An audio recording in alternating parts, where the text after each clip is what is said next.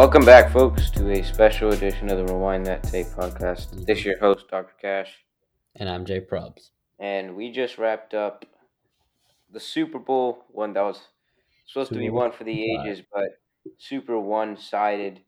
Um, Definitely one where the Chiefs will go back, look at film, point out a lot of errors, but main takeaway: the goat keeps being the goat, and Exactly. Patrick Mahomes, he made a few mistakes, and without that O line, this Chiefs team was got decimated. Yeah, and I think my biggest takeaway was how good this Buccaneers defense was, just constantly applying pressure, getting in Mahomes' face, and then making plays in the secondary when Mahomes made a crazy play and it looked like it might be a touchdown. There was always someone there, Carlton Davis, Murphy Bunting, any Antoine Winfield, just someone batting the ball away. And Levante David, that's one thing I just thought of. He played really good on Tyreek Hill in that middle. I saw him like a couple times and I was really impressed by that. And I think that defense as a whole just played so well.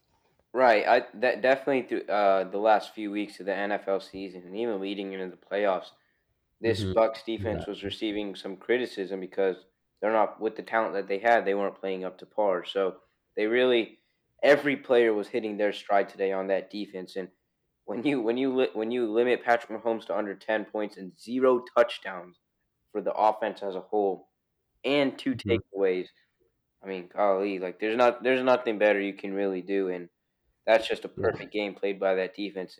And Yeah. just And I to just, point out, mhm. Tyreek Hill had under 100 yards receiving, only 5 yards rushing, which shows the amount of adjustment that the Buccaneers defense, both coaching and players, made in order to get this win. Because we all know that monster game he had back in the regular season, over 250 yards and three touchdowns.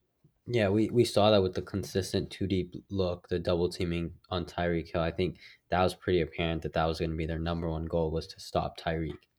And I think one other interesting statistic I have here is Tom Brady had less passing yards than Patrick Mahomes, but he had three more touchdowns, and Patrick Mahomes had two more interceptions.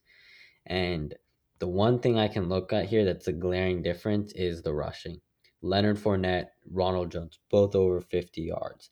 And the Kansas City Chiefs, Clyde Edwards Alaire was 64 yards. No one else even close, unless you want to count Patrick Mahomes. And I think that just shows the Buccaneers were in control of this game ever since ever since the second half. I think they were in control, and I think that that's what led them to victory.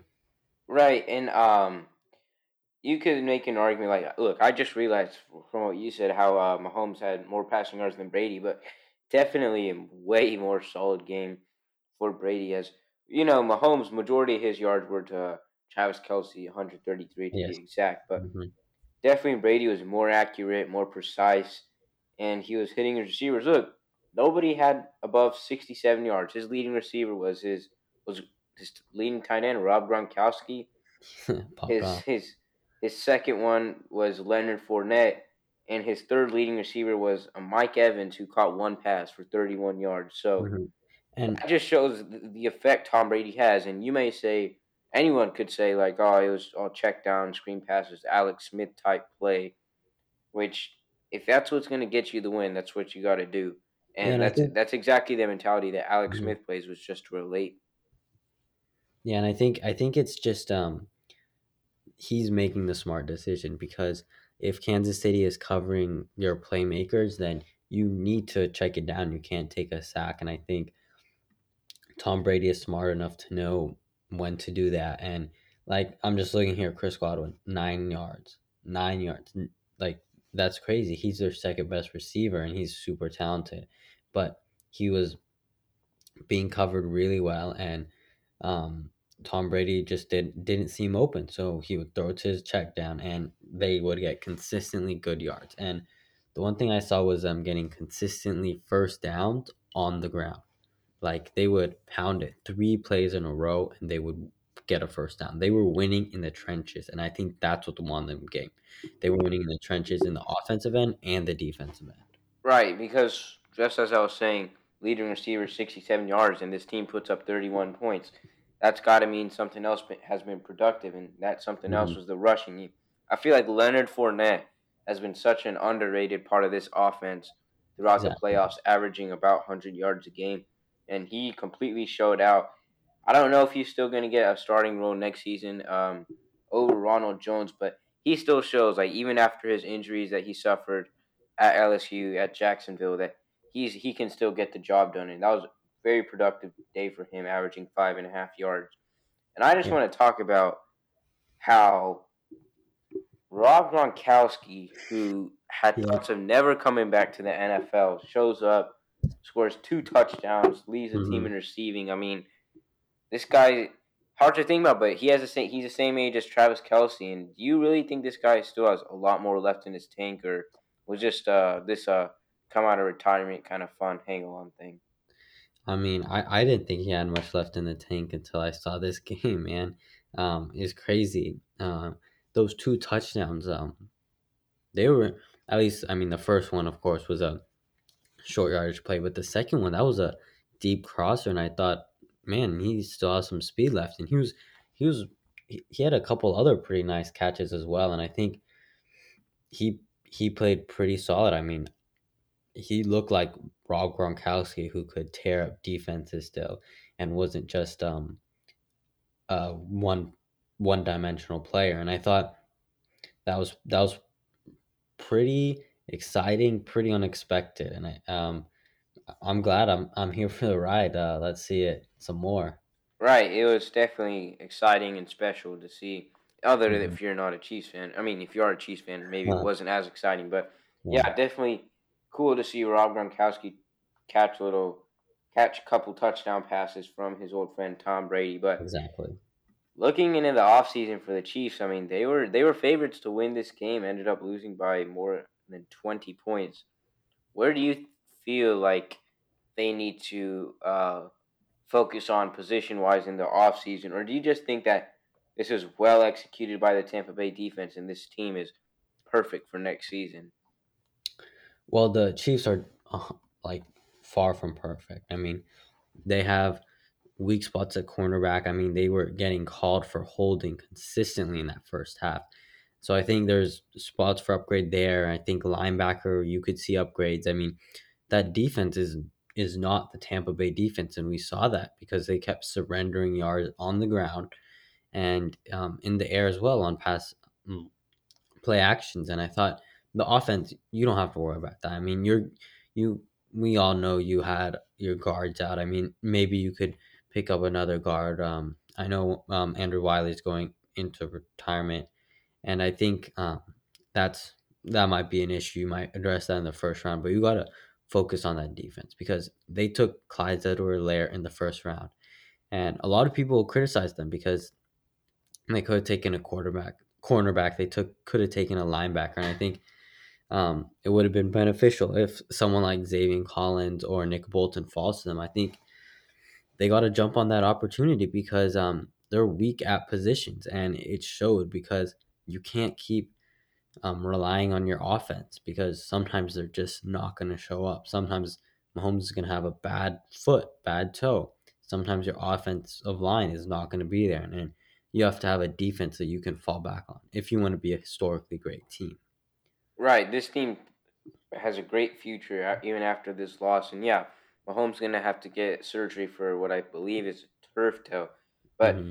speaking of offseason, let's switch up the sides. The Bucks have they have some defensive line or excuse me linebackers in Shaquille Barrett and Levante David who will be free agents as well as Ndamukong Suh, Leonard Fournette as we were just talking about, Hmm. Antonio Brown, Chris Godwin. I mean, how do you really think there's a realistic chance in all of these guys coming back after what seemed as a very fun ride to the Super Bowl and getting a win? I think for sure there's no way that any or not anyone, but I'm for sure that not all of them are going to come back. You're going to see Chris Godwin. He's going to fetch a pretty high price, um, as is someone like Levante David. But I think David is someone that they're going to need to resign because him and Devin White are a superb linebacker tandem, and I think having that in the middle really helps solidify this defense. And Shaq Barrett, I think, is also going to get let go. I mean, he had a pretty nice year last year, but he's got his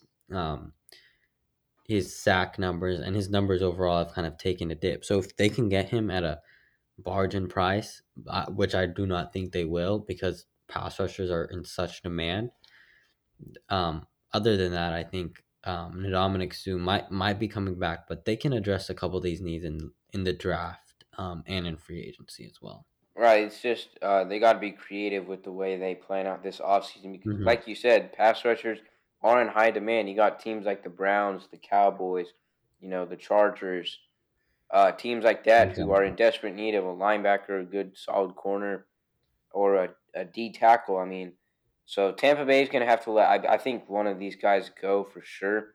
But if they're able to bring back at least Levante David or Shaq Barrett, I think it will be good. And the other thing is, if Hmm. Chris Godwin leaves, could see an increased role if AB resigns or someone like Buddy that. Miller.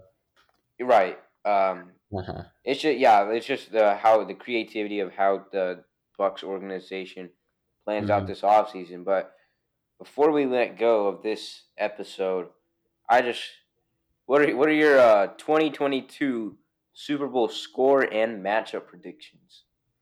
Well, this is pretty early, but let's see.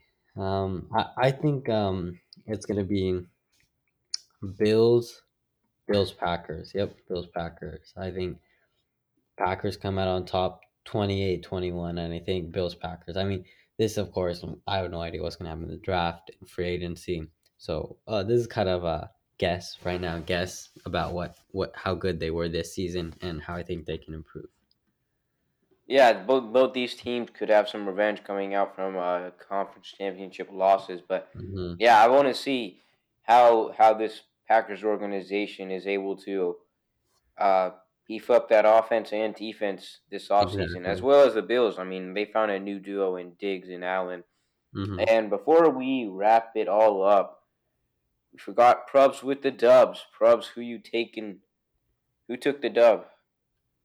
Yeah, so the dub for this week is Le'Veon Bell, LaShawn McCoy as well, and AB. So LaShawn McCoy, he actually won back-to-back Super Bowls with the Chiefs and the Chiefs and the Buccaneers now, and so he's won Super Bowls without even without playing at all because I did not see LaShawn McCoy out there. He did not play last season, so he's got two easy rings without really having to play that much. So I mean, he's a great player in all rights, but these were a couple easy rings that he can hang up on his shelf and for his kids to see, you know.